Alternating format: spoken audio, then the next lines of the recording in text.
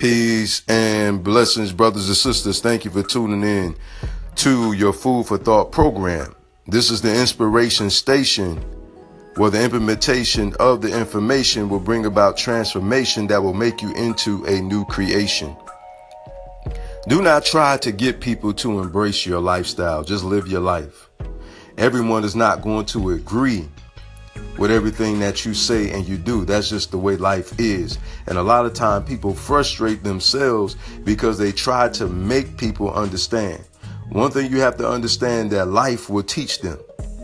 Even a person that's stubborn. Only a fool despises wise instruction, and they'll eventually begin to understand that the only thing that they're doing is making their life harder, because whether or not life is rough or smooth, as we all know, is predicated upon the choices that we make.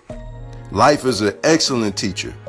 Hopefully, if they keep hitting their head up against the brick wall of stubbornness, maybe one day that they'll hit their head up against wisdom, and they'll find out that I can't defeat wisdom. I need to go with the grain instead of going against the grain of wisdom.